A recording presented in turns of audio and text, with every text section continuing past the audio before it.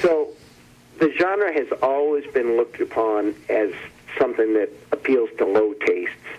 And it's true that in a lot of cases it does appeal to low tastes, including my own, but it's also been an extremely adaptable genre, so that I think that people come to it and it serves as a kind of a mirror for anxieties at any particular time in a culture, so that these things have a tendency to come and either be novels that are popular, like Rosemary's Baby, or movies like The Invasion of the Body Snatchers, and they're kind of, not always sneered at by the critics, but there's a kind of dismissive attitude about it, and then some time goes by and people say, now, wait a minute, that Invasion of the Body Snatchers was actually about maybe the paranoia that people had about communism back in the 50s and Eugene McCarthy and that kind of thing, or an 9/11 comes along and writes The Stepford Wives, and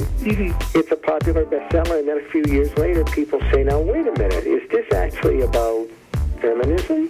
And there's that kind of thing where it serves as it has a kind of an allegorical feel to it. So and we don't always know that we're doing it at the time that we're doing it.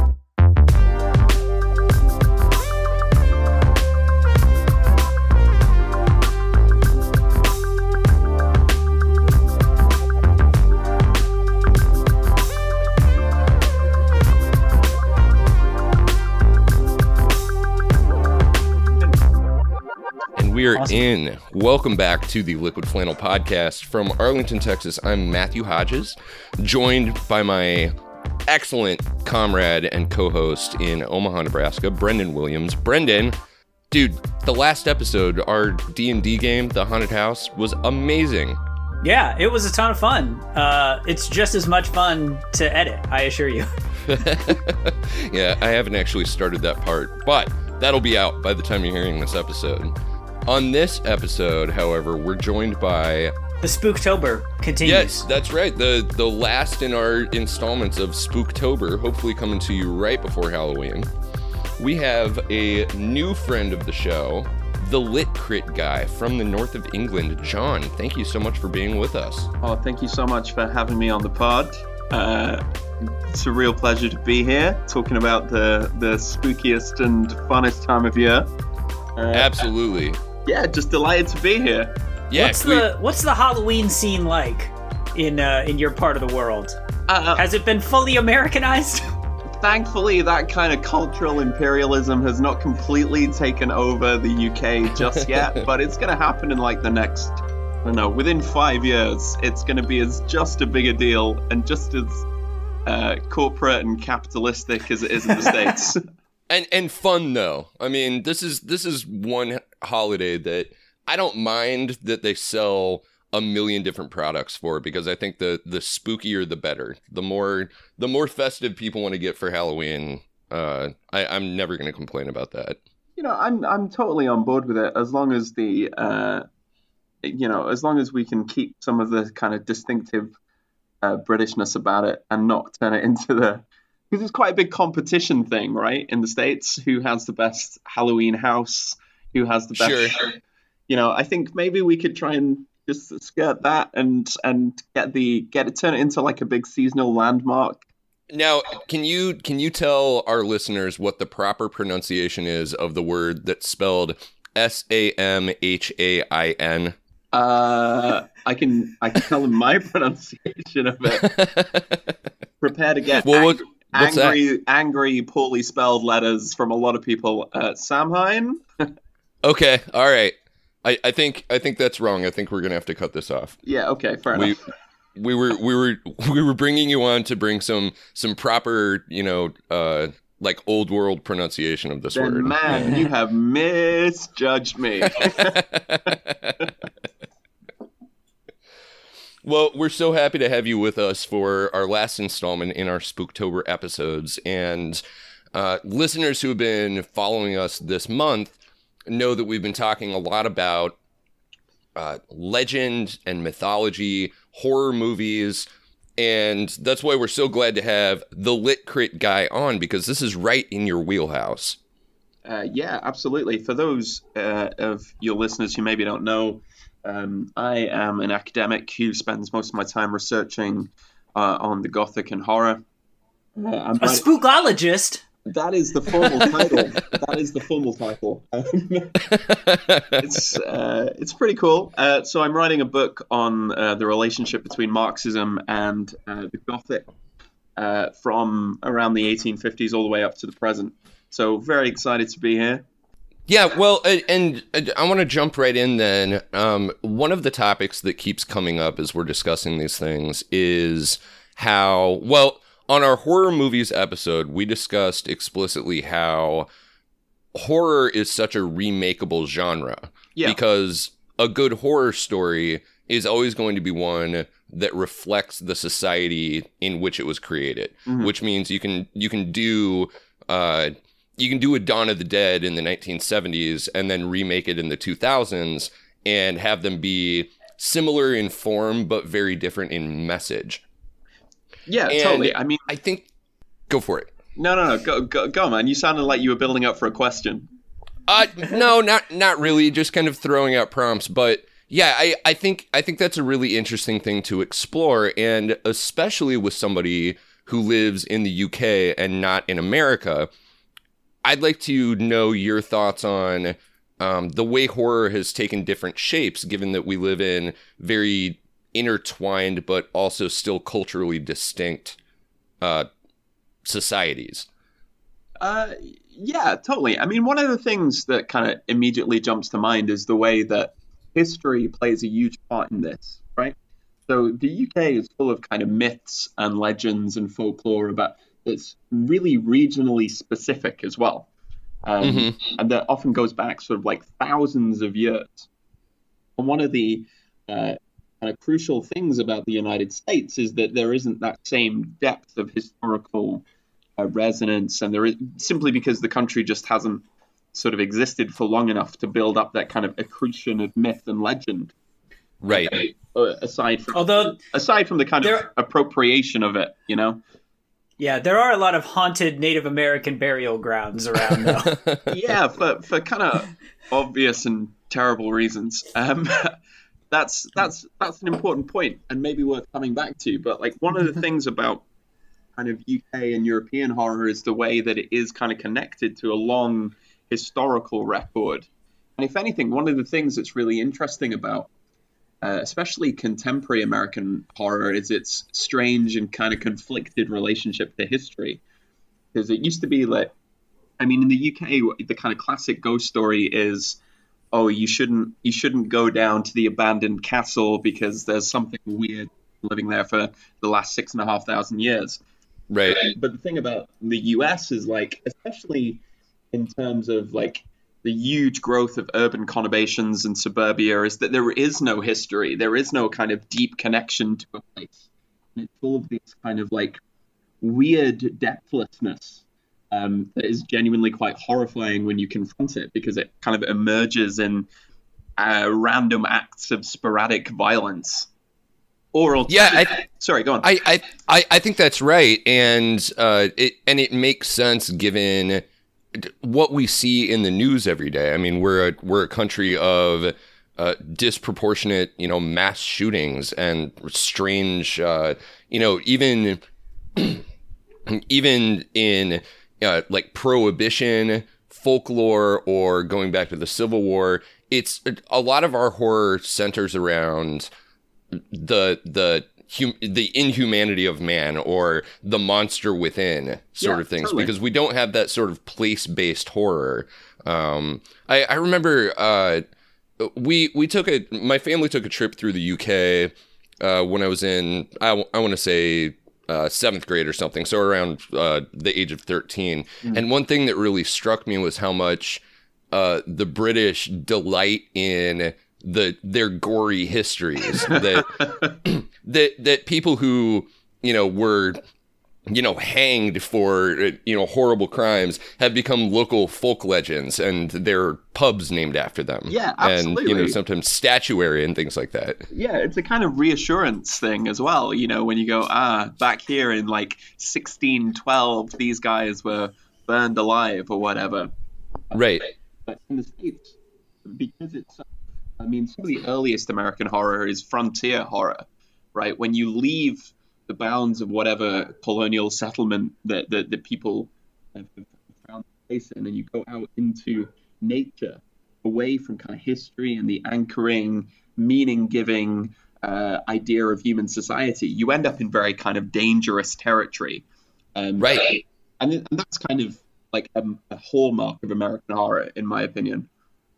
I think you're right. There's an interesting overlap between that and the American environmental ethic, where for so much of our history, the wilderness was terrifying. The only thing out there is bears and giant birds that'll carry your children away, and the native savages that can lurk around in the shadows and things like that. Yeah. Totally. And if you spend too much time out there, dangerous and strange things start to happen to you.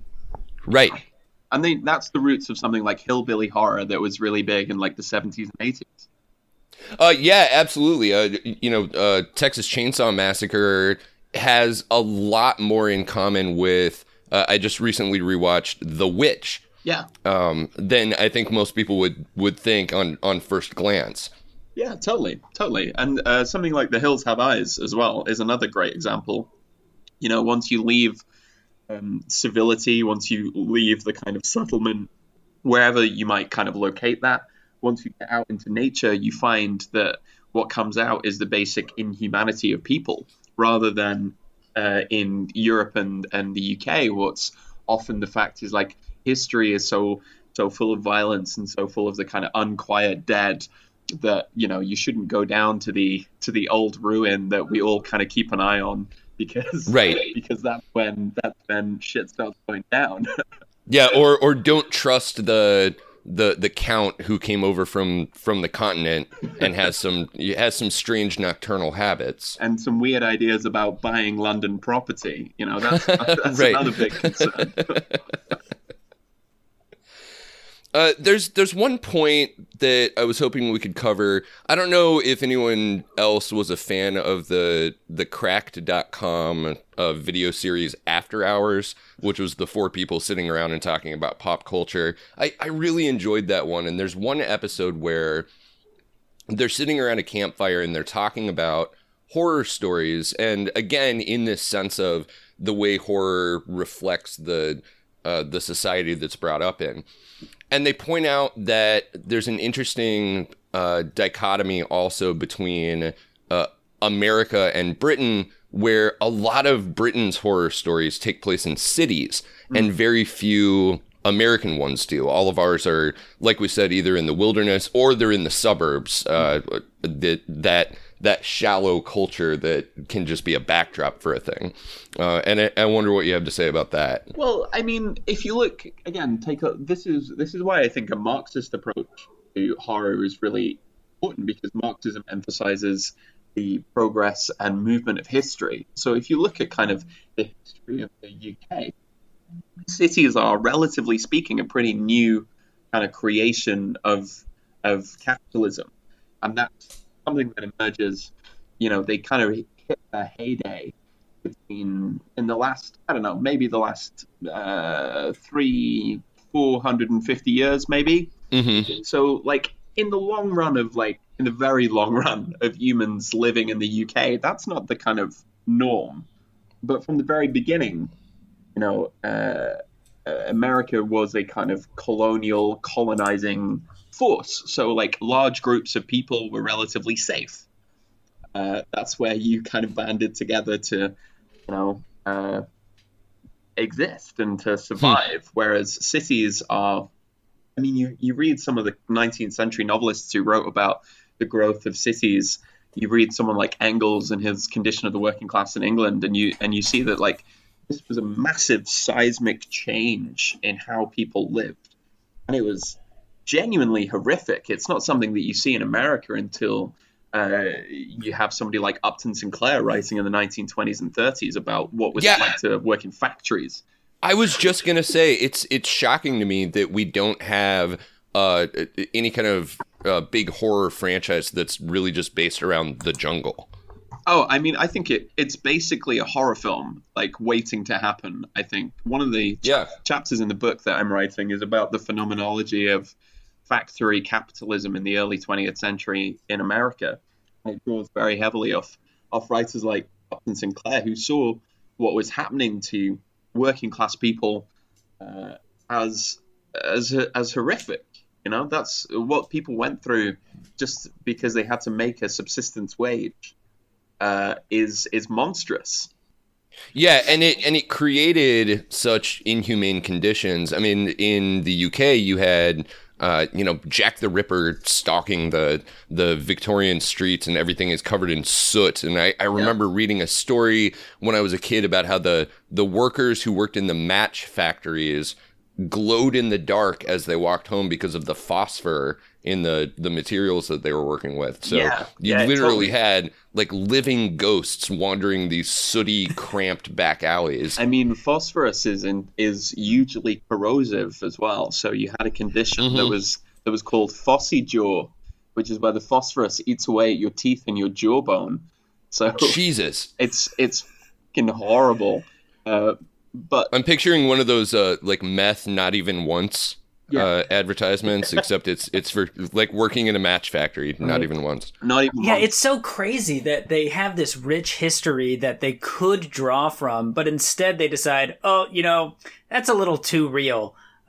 Maybe we'll just do like another tale about crazy zombie hillbillies, or like maybe space aliens or something. Right, yeah. Let's not think too deeply about the horrors, of the society that we've actually created.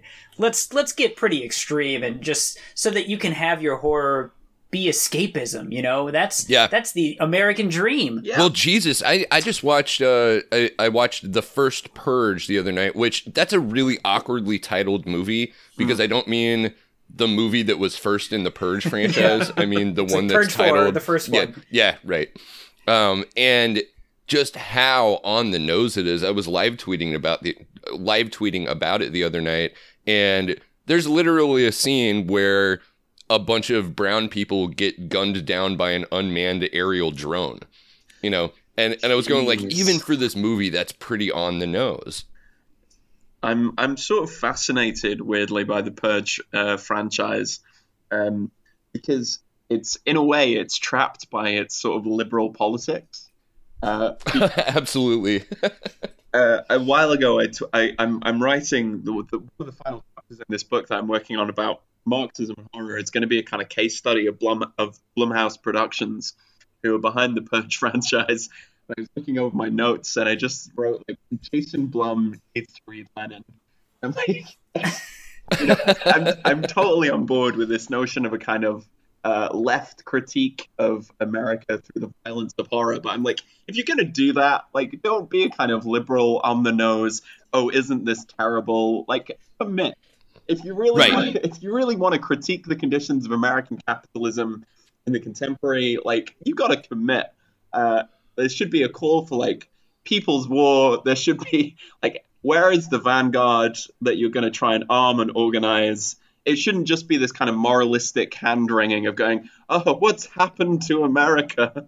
No, absolutely. One of the things that most frustrated me about The First Purge was even their terrible eugenicist scientist ends up being sort of redeemed through the story, because she's like, oh, this wasn't what I had planned. Like, what's the message of this film at this point? Like, if you're trying to say that the government is executing policies that have an almost genocidal effect on the poor in real life, then in the movie, your government people need to be explicit genocidists. Yeah, I mean, there should be this. If you accept that horror is a reflection of the cultural conditions which create it, which I totally think that it is, then I think you kind of have to lean into the necessity of a political analysis. And this is part of the problem of people saying, oh, I just want horror to be escapist. I'm like, the things that we find monstrous are historically contingent. Right? We exist in particular conditions which create monstrosity on a particular side, on a particular group of people or persons or objects. And so this notion of like horror is escapist and should just be cathartic, a way of maintaining the ideological status quo. That's Right, totally. well- Oh, go ahead, Brendan. I was going to say, and Bloom Productions is an amazing example because I think you're right. Their movies are, even though they're horror movies, they do try to have a little bit of that kind of social commentary in there, but it's almost performative because they just have to kind of throw that in there. Because somebody recently asked that Bloom guy, like, you've directed or you've produced dozens and dozens of movies now. How come a single movie hasn't been directed by a woman? Yes, I saw and he this. was like, well, there's just no like good female directors. Like, they just don't exist. So like, we tried, but we couldn't find any. And it's just so laughable that he can't even commit to doing something like that, which seems like it would be pretty easy. It would have almost happened by accident by now. And it's because it would necessitate kind of admitting the fact that horror is a political thing, right? It's a way of disavowing the politics within the genre which is most profitable for you. I mean, that's why I think horror is so interesting to look at from a Marxist point of view, because it has this really ambivalent relationship to capitalism itself. It's like it's really profitable for people like Jason Blum to produce horror movies, but at the same time, within the very kind of formal makeup of a horror film, there is the potential for a critique of the systems that generate so much money in the first place. Well, I think our friend John Levitt, who, thank you again, John, for putting us in touch with the Lit Crit guy. Shout out to John. That was an amazing piece of comradeship right there. I think John would chime in right now and point out what he always tells us, which is that art is not revolutionary. It's merely a reflection of the society. Yeah, absolutely. So it's necessary to find the ways in which art is useful from a revolutionary point of view or from a leftist point of view. We don't exist in a kind of leftist hegemony where we can naturally subordinate all art to a political end. So we kind of have to be willing to engage with stuff. And that's why I think horror is so important, because it's hugely popular and it has within it the kind of potential to be turned to what I think can be quite radical and interesting ends. Well, and I'd like to circle back around to that when we do our second segment, when we start getting into specific horror movies, because I think that's going to be a lot of fun. Get Out is one that in particular sticks out in my mind as something that really raised, I think, a lot of awareness, even among the annoying bougie white liberal class of what the actual day-to-day horrors are of being a black person in America. But before we do that, I've been fascinated by your essay on your website, which we'll link in the show description if I remember to do it, which I never do. But I can edit it in if I forget. You've been writing on your blog this essay towards a Gothic Marxism. Yes. And I one strand of that that I thought was really fascinating was the idea of the witch, and how the witch as a cultural signifier became a monster around the time of the rise of capitalism, and how it represented sort of the unrepressed woman or the person living outside of the society. And I was hoping that you could go into that for us a little bit more. Well, absolutely, because this comes from maybe one of the best works of Marxist feminism, which is Silvia Federici's genuinely incredible historical study called Caliban and the Witch, which, if you have never read, I cannot recommend enough. Read Caliban and the Witch. And the point is that it's sort of historical. It's a historical study that kind of says that in the emergence of capital as a kind of concrete economic form, what was required was a new kind of subject, right? So you require a sort of laboring subject. This emerging mercantile bourgeoisie requires people who are actually going to work and make the stuff that they want to sell. And there are these various disciplinary forces within society. Federici writes about things like the church and the state which are willing to kind of enact violent discipline upon a mass population in order to basically get what they want. And the witch, the figure of the witch, this sort of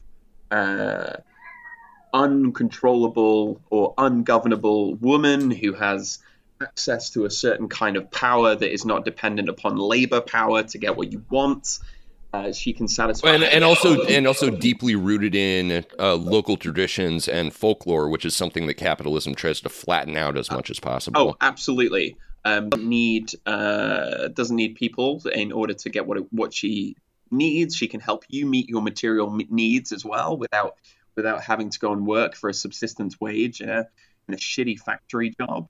And so the figure of the witch is dangerous. You know, she's rooted in local community, access to an old form of knowledge, a kind of power that is not quantifiable under capitalist means. And Federici sees that as the kind of root of this centuries-long exercise of male power against women, which comes, as I say, I can't recommend Caliban and the Witch enough. It's a kind of classic of feminist Marxism. But it is also a really good sign and a really good point at which to kind of begin thinking about Marxism and horror more generally. How does one go about doing that?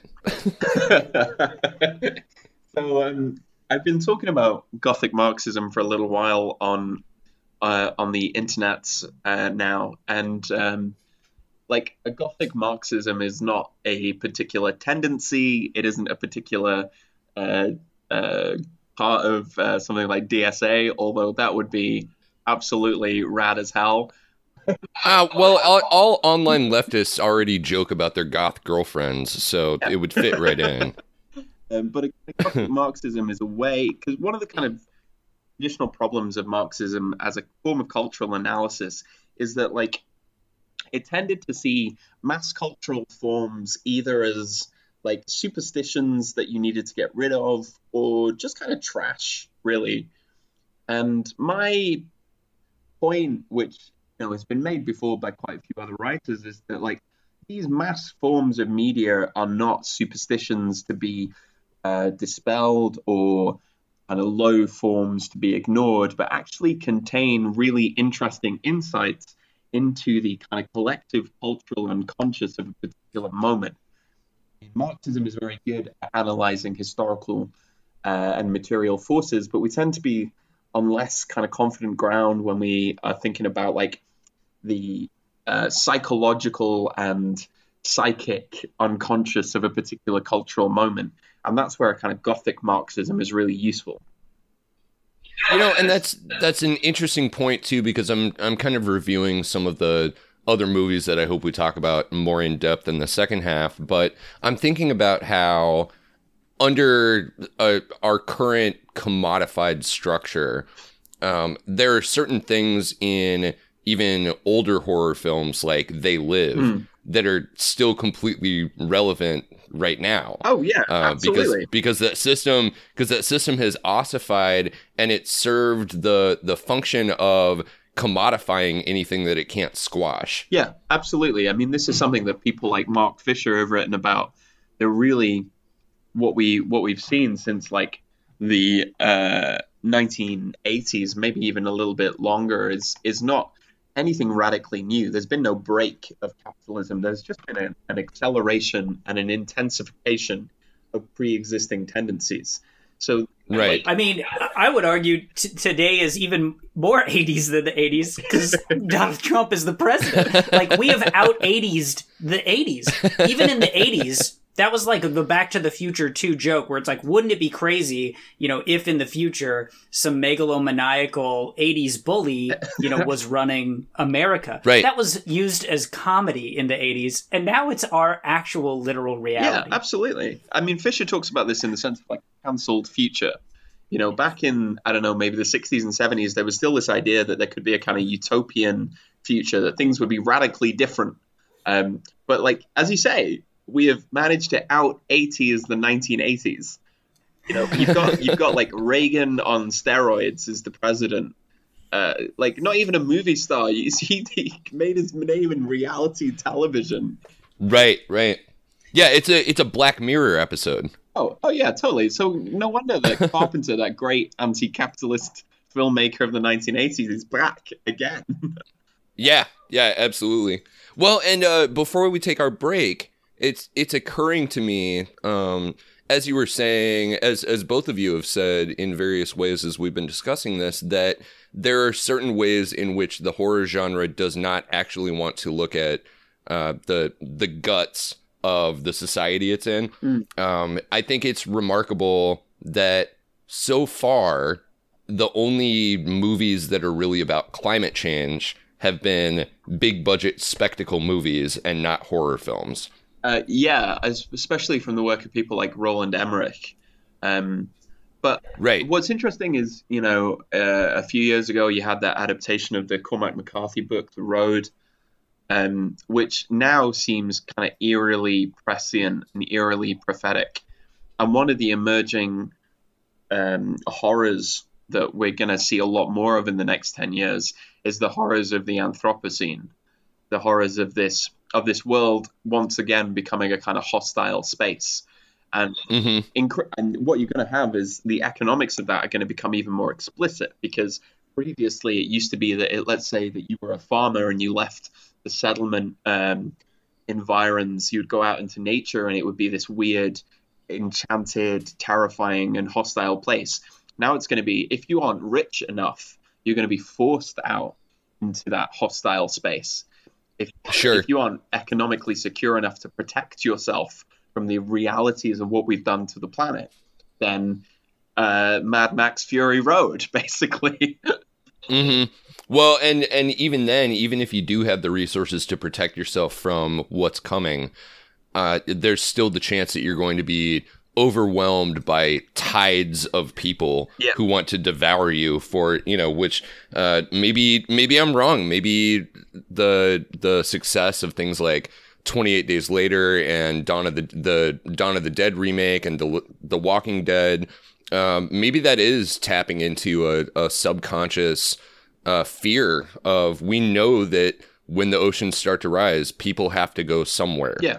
But wait, Matt, I think you forgot about M. Night Shyamalan's The Happening. Oh, that's right. When the plants get mad and murder everyone with poisons or something like that. I mean, let's be honest. We sort of, this is the thing about contemporary horror, that is we know we deserve it. There's an awareness of our complicity, especially in things like systemic climate change, in systems of racialized violence and oppression. There's an awareness that last year Stephen King put out a book with his son called Sleeping Beauties, which I'm just in the process of writing a paper about, which is about the fact that a lot of men kind of know that there is a complicity in the violence that's inflicted upon women. And if women were to decide to get their revenge en masse, we sort of know that we kind of have it coming. So I think what's really interesting is the emergence of this awareness of complicity that we increasingly won't be able to disavow. I mean, the older horror movies, you can go, oh, it's just a story, it's a film. It's just Gill Man coming up out of the swamp and stealing. Oh man, there's a lot of racial stuff in there too. Yeah. All right, bad example. But increasingly, we won't be able to disavow our own involvement in the systems that produce this horror. And we kind of have to reckon with that. You heard it here first, listeners. In the future, we're all going to be Calvinists. That's a really American thing as well, right? You all know that you're doomed. Let's take a short break there. We'll come back, and I want to dig more into this thread that I started today that John was kind enough to retweet. What's the best leftist horror film? We'll be back in a few minutes. Who's the name? You know my game. Elm Street's the place. If you got the time, listen to this. You'll bust the rhyme. Fred Krueger the myth, or Fred Krueger the man. It doesn't matter because I'm still rapping about him, understand? So sit back, check, I'm gonna bust the rhyme. Grab a hold of your face, it's Krueger time. It's time for Freddy. See, I'm a popular guy. If you don't know yet, you're gonna find out why. Man, place with Elm Street late one night. I looking like I go town. No one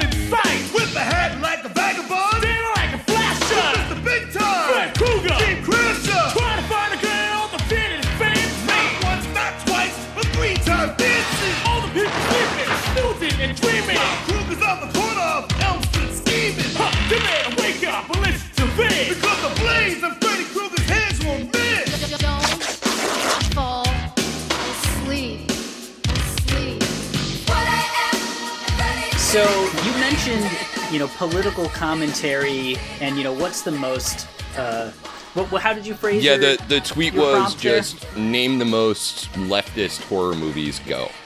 Yeah. Well, what first sprang to mind for me was a movie that I watched recently. It's definitely not leftist, but it is liberal.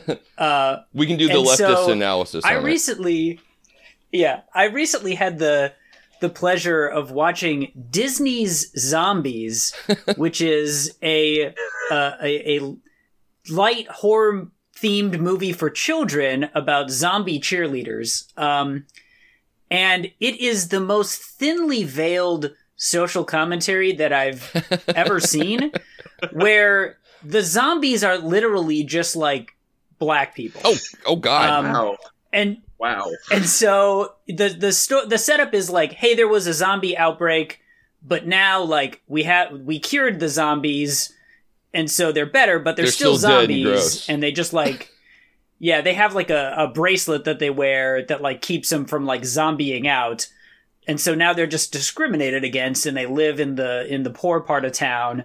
But they're going to have the first integrated high school. Oh my God. Where zombies are there. What?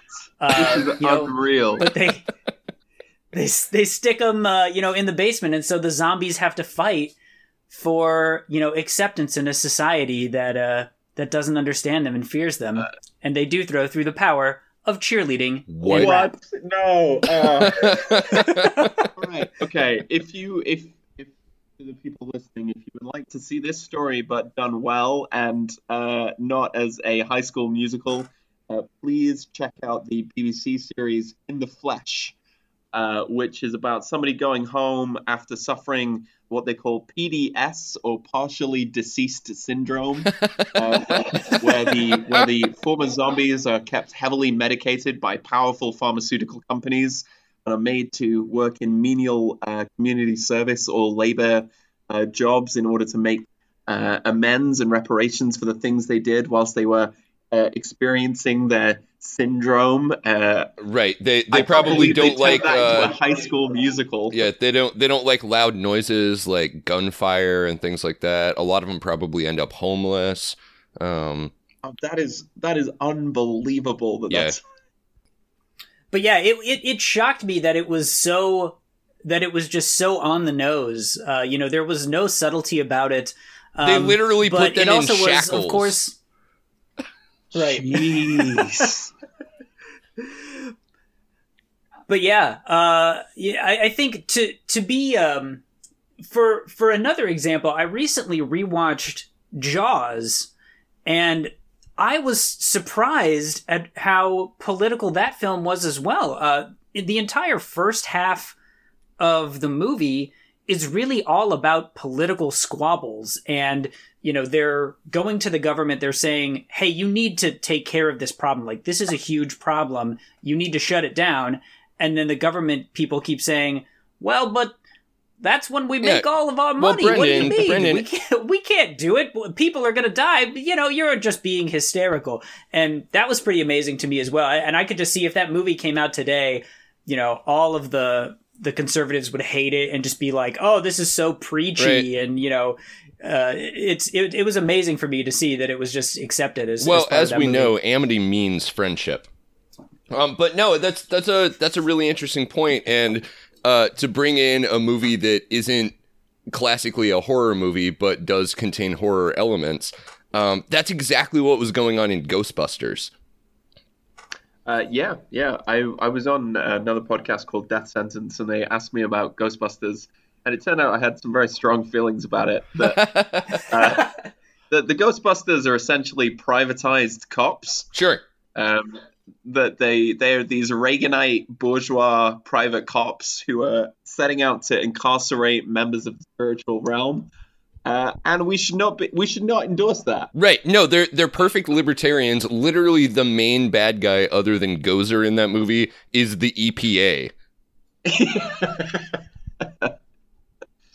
and he's right. And he's right as well. Right. So yeah, down with the Ghostbusters generally is my line on this. It's a perfect comedy movie, but do not try to pull your politics from it. If you base your politics on Ghostbusters, you're a cop. Simple as. At least the annoying Harry Potter people know who the bad guys are. Well, I had some amazing responses to this tweet that I made. Just tons of people chiming in and arguing, not arguing, but suggesting and in some cases interpreting things that you wouldn't necessarily think of as being leftist. Obviously, the very first response in the thread was "They Live," which I had the pleasure to watch for the first time the other night. Even though I've known what that movie is and basically everything about it for years. But we mentioned in the first half, I don't think They Live is necessarily really revolutionary in the sense that everybody kind of knows that's what's going on. It's a very thinly veiled metaphor for you're being bombarded with imagery and propaganda constantly to just kind of like obey the world. But we also brought up Get Out, which had such a cultural splash because I think for the first time you had horror that was written basically by Black people in America for Black people in America that implicated the white supremacist power structure of America. And I don't know. I feel like that opened some eyes, but I'm open to disagreements. No, totally. I think Get Out is a really interesting example of a kind of long-running thing in horror, which is about the implication of the assumed kind of white audience member. I mean, Jordan Peele has said that this is about the people who would self-describe as being good Obama-era liberals are exactly the people right. that this is about. Right? Well, and the casting of was it Bradley Whitford, who was everyone's favorite character on The West Wing, was a masterstroke. Incredible casting. But it's, I mean, in a way, you can kind of connect it back to the very end of Romero's Dawn of the Dead, where you see a black man shot to death by the police because he's mistaken for one of the zombies. Right. Not to try to correct our expert, but that's actually Night of the Living Dead. Night of the Living Dead. Sorry, yeah. And that's sort of a canonical text in the development of the modern horror film. And so there is this kind of tradition, and I'm so excited to see what Jordan Peele does next, of making what are actually pretty important and in some ways quite radical political points through something seemingly as kind of disposable and generic as the horror movie. Right.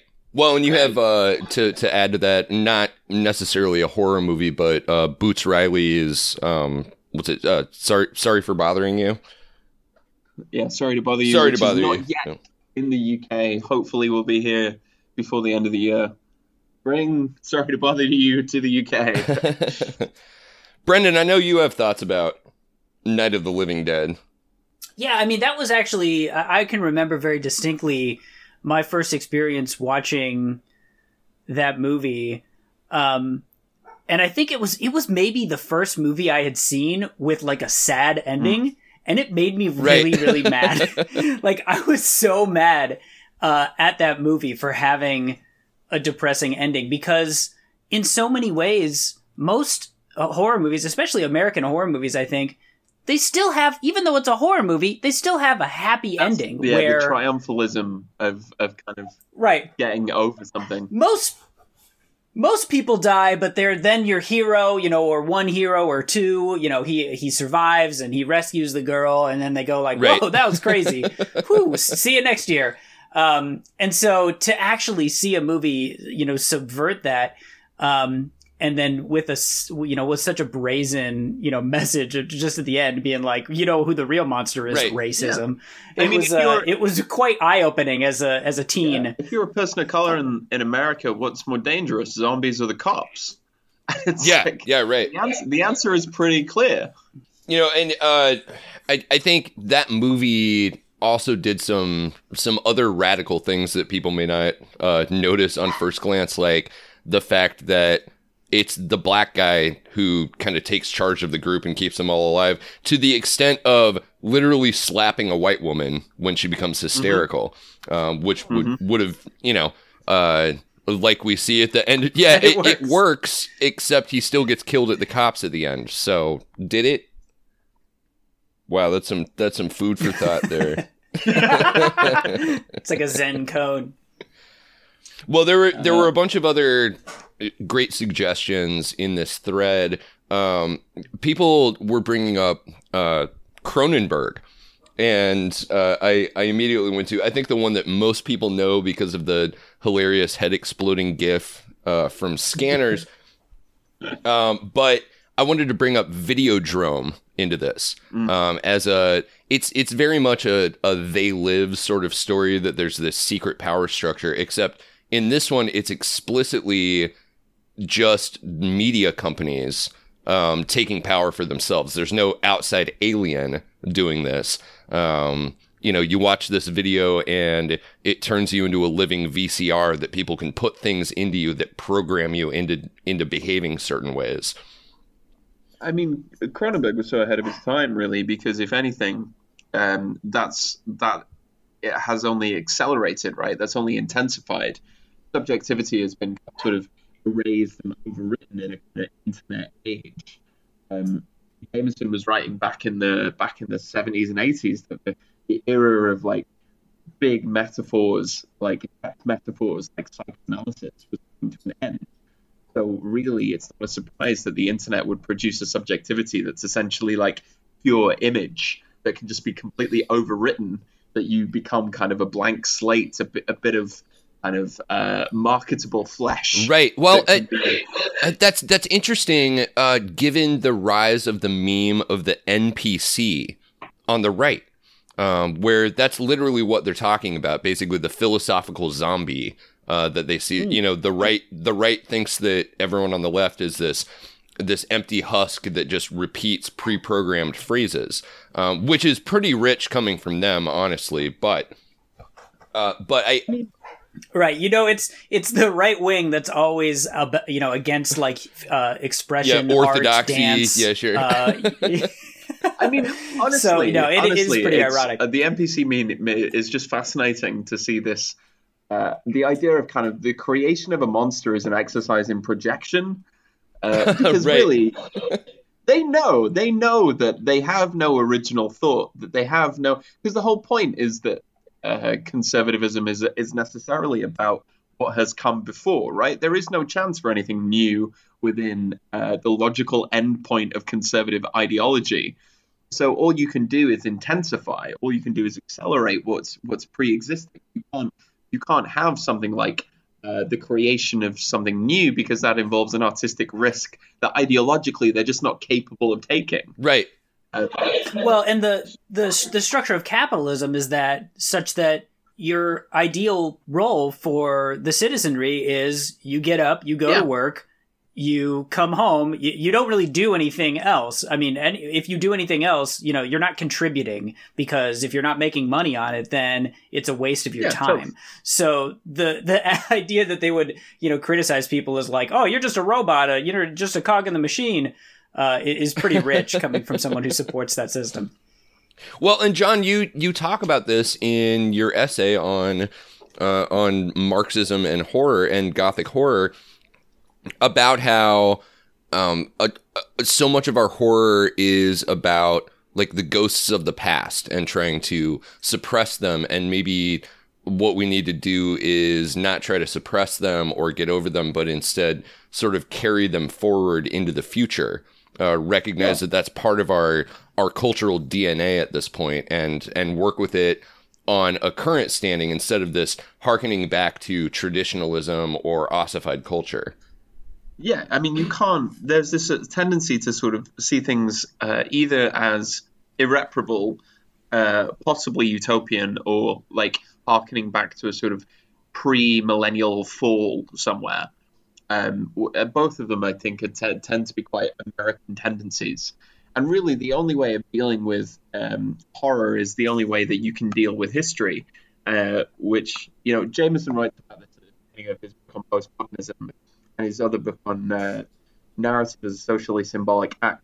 But the only way that you can really make sense of kind of the stories that are passed down to us is through Marxism's dialectical materialism and its approach to history. Because we don't try and kind of solve the problems of the past, but we do try and kind of weave them into the ways that we deal with the present, Right. which will inevitably inform how we deal with the future. And there was an interesting thread of discussion in this under this post where somebody pointed out that really almost all dystopian present or future fiction is inherently leftist already. Because of the way that it's looking at the material circumstances that people are living under now, or in the what's that trope? It's like next Tuesday AD, just slightly in the future. So anything from like Children of Men to the movie adaptation of 1984 to like 12 Monkeys can all be analyzed under that lens. And in a certain sense, all dystopian future fiction is a horror film. I mean, in a way, yeah, because like traditionally Marxism's been much more comfortable talking about science fiction, talking about the possible future, because that depends upon a kind of cognitive engagement with history. And one of the interesting things about the Gothic and horror is that can kind of bypass the cognitive part of who we are, right? It gets us on a kind of effective. One of my friends, one of my colleagues, has written a book talking about horror as like an effective genre. It does stuff to you like bodily. It kind of has this non-cognitive impact upon you, right? And I think sometimes like us leftists tend to go, oh well, if it doesn't like immediately hit my brain, then it isn't doing anything that's interesting or important. But I think one of the things that makes dystopia so important is that it has those elements which sort of, the scene, for example, with Winston in Room 101, where you kind of get that insight into his fears of rats eating through his cheek and tearing out his tongue. Like, that does things to you which are not quantifiable, just like this cognitive, interesting phenomena. They kind of reach you on a sort of visceral level. And that's why horror can be so impactful, so important. Yeah, sure. It stimulates that amygdala. Excuse me. It stimulates that amygdala reaction. It's the crocodile brain, like fight or flight stuff. And to go back to Cronenberg for a minute, I think that's why body horror is so interesting and has become, I think, even more fascinating to people as we've gone along, because we have societal malaise, and it may be the same or getting worse, but everybody has that creepy crawly feeling, the heebie-jeebies about something going wrong with your body. And Cronenberg tapped into that way earlier than anyone else did. I mean, that's why the Saw movies are so effective, because... Right. Well, and I think in so many ways, that is why it's like the great equalizer, right? Everybody is in a body. Everybody is going to be facing, death or, failing health at some point. So it's able to tap into something universal, regardless of race or class or upbringing. This is a universal thing that everybody is going to be able to relate to no matter what. Totally. I mean, and that's the thing that makes me quite suspicious of like the post-humanists, those who think that really what we need to do is escape our bodies, escape our physical forms. And that's something that I was thinking, especially of something like The Fly with Jeff Goldblum is a really good example of the fact that the desperation to escape the grounds of possibility for being, which is having a body, the desire to sort of get beyond that, is going to cause fresh horrors. And that's going to cause new ways of like experiencing the contingency and fragility of what it means to be human. But also, that's the grounds upon which you can start to build what could be like a kind of biological solidarity, the kind of material fact that we all have bodies, that we all have this kind of shared vulnerability. I mean, The Fly is all about trying to get beyond that and thinking that the body is kind of perfectible and completely correctable. Right. But Well, it literally, his whole reason for inventing the teleporter in the Cronenberg remake of The Fly is he gets really car sick. That's the problem he's trying to solve, and who can't identify with that? We have these kind of messy, fallible, contingent, meaty parts, and we want to desperately escape them, but in that desire to escape is not necessarily the most positive thing, because it can kind of give rise to its own horror. Yeah, absolutely. Somebody else in the thread mentioned the old black and white movie Freaks, because amazing. I think that's so relevant to this discussion, because in that movie, the people who you would ordinarily consider to be the movie monsters end up being these sort of strong and beautiful characters by the end, whereas it's everybody else with sort of the normal functioning ability who are the real monsters. And there's a really interesting demarcation line there where it's body horror on one hand, but it's also inward looking in a way that a movie like, I don't know, Basket Case about the conjoined twins, and the one twin like can separate from the body and goes and kills people. That doesn't achieve, because in that it's just like the deformity is the monster, whereas in Freaks it turns out that there's a lot more going on there. Yeah, that drive, the kind of normal, whatever you might take that to mean, actually involves a certain, because that depends upon its conditions of possibility, is that there would be people who sit outside of those boundaries, right? You create a boundary of that is acceptable, and you are automatically excluding huge swathes of other humans who suddenly become kind of monstrous. Right. And sometimes they turn into werewolves. Yeah. Right. But no, I think it's interesting to think that, so much of American horror is based on, the horror of the other, the horror of new experiences, and so little of it about introspection, about reckoning with the horrors of the past. I think if there were a cultural shift in the types of horror stories that were being consumed, it could have, an effect on, the way people think about those problems, because there's so much of our current politics that is fear driven. And I think people are primed for these types of fears, these, easy, reactive, instinctual fears, to fear the others, fear the invaders, the outsiders, where the real threats are much more abstract. Right. Well, John Levin and I discussed briefly the Invasion of the Body Snatchers, both the original and the remake, and how particularly he pointed out that in the remake, with the original, they asked the two main characters what the movie was about, and they gave wildly different answers. One of them said it was about the creeping spread of communism. The other one said that it was about like Madison Avenue sort of advertisement and consumption culture. And I think that's amazing, because both of them recognized a thing that, like you said, Brendan, was this sort of inchoate fear, but they had wildly different political positions that they were approaching that from. This sort of reminds me of something that the great British leftist China Miéville said in an interview about his book, The City and the City, when somebody asked him if it was an analogy for X place. Is this actually set in this place? Right. He said, analogy is far less interesting than metaphor, because the thing with metaphor and horror depends upon metaphors is that within metaphor there is a kind of excess of meaning that can't be contained in a strict analogical mapping. You can't say that Invasion of the Body Snatchers is about this X thing. It isn't just about the creeping spread of communism or the proliferation of Madison Avenue consumerism, because within the text, there's this excess of meaning that gets mapped onto kind of both of those inchoate systemic fears. And so it's one of the reasons why horror is not intrinsically swing or progressive, right?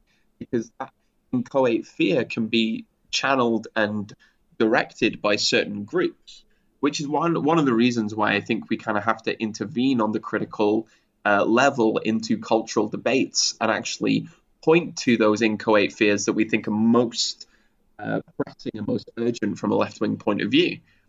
I think you're absolutely right. I mean, we saw that, what was that, a couple of months ago when the kid in Texas got his MAGA hat snatched off him by a black dude who was really pissed at them. And that was the hat snatching was the part that everybody focused on, not the part where the kid was literally sitting in the booth at Whataburger talking about how great The Purge was and how he'd love it if they brought The Purge back because of all of the people that he could take out, explicitly against what I think the political message of those movies is supposed to be.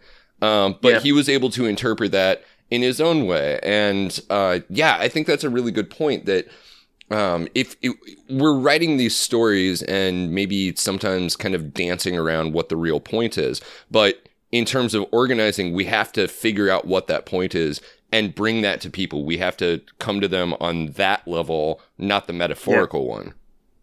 Yeah. I just think that metaphors are incredibly useful, but only up to a point, because they demand explication. They demand sort of application as well, because so many people will just go and see a horror movie like The Purge and go, oh, well, it's just a story. And you go, well, yeah, it is. But at the same time, this is a story that directly feeds into the contemporary political conditions in some way. Right. You wouldn't be sitting here enjoying it if it didn't speak to something that you knew already, maybe just Precisely. On a gut level. Yeah. Precisely. Well, I don't know if we can get any better than that. The Lit Crit guy, John, thank you so much. This has been an amazing discussion. I am so glad to have joined you, and it's been an absolute blast. Oh, that's great. What an amazing way to round out our Spooktober episodes. Talk about what all of this means, and instead of just what we like about it. Quite right. That's what I'm for. That's fantastic. Brendan, thank you for making the time for this also. I know that your family had to kind of rearrange a little bit. Yeah, no, they're seeing Hotel Transylvania 3, so we're going to have a great in-depth discussion, about, what it says about Carnival Cruise culture and how it clashes with traditional Transylvanianism. Radicalization starts at home, y'all. Quite right. Well, John, please feel free to plug whatever you would like. Absolutely. You can find me on Twitter at TheLitCritGuy and thelitcritguy.com. I have just finished writing a guide, the first 3 chapters of Marx's Capital Volume 1, which is the bit that everybody tries to read and then gets stuck. And I've just finished a guide to Jameson's book on postmodernism, the cultural logic of late capitalism, which you can buy from me. And I think that's pretty much everything I have to plug. That's great. That's amazing amounts of plugs. All we have is our Twitter accounts. Brendan, you're on Twitter. I'm on Twitter at Brendan Williams with and I am Matthew Hodges. I am on Twitter at Matt the Gwait with the W. You can follow the show, of course, at liquid_flannel on Twitter. Like us on iTunes. Do all of those things. It's great. I hope everybody has a very happy and very spooky Halloween. This whole month has been a blast. Yeah, next month all food preparation. Yeah, food. We're gonna turn into a GIF recipe podcast. And then after that, it's going to be just Christmas music. We're just going to play Christmas music for entire episodes. Yeah, we're like that one radio station that just turns it off after October and just says like, we'll see you next year. If that's not a scary enough thought for you, then you're just not having fun on Halloween. Thanks, everybody. Thanks, John. Thank you.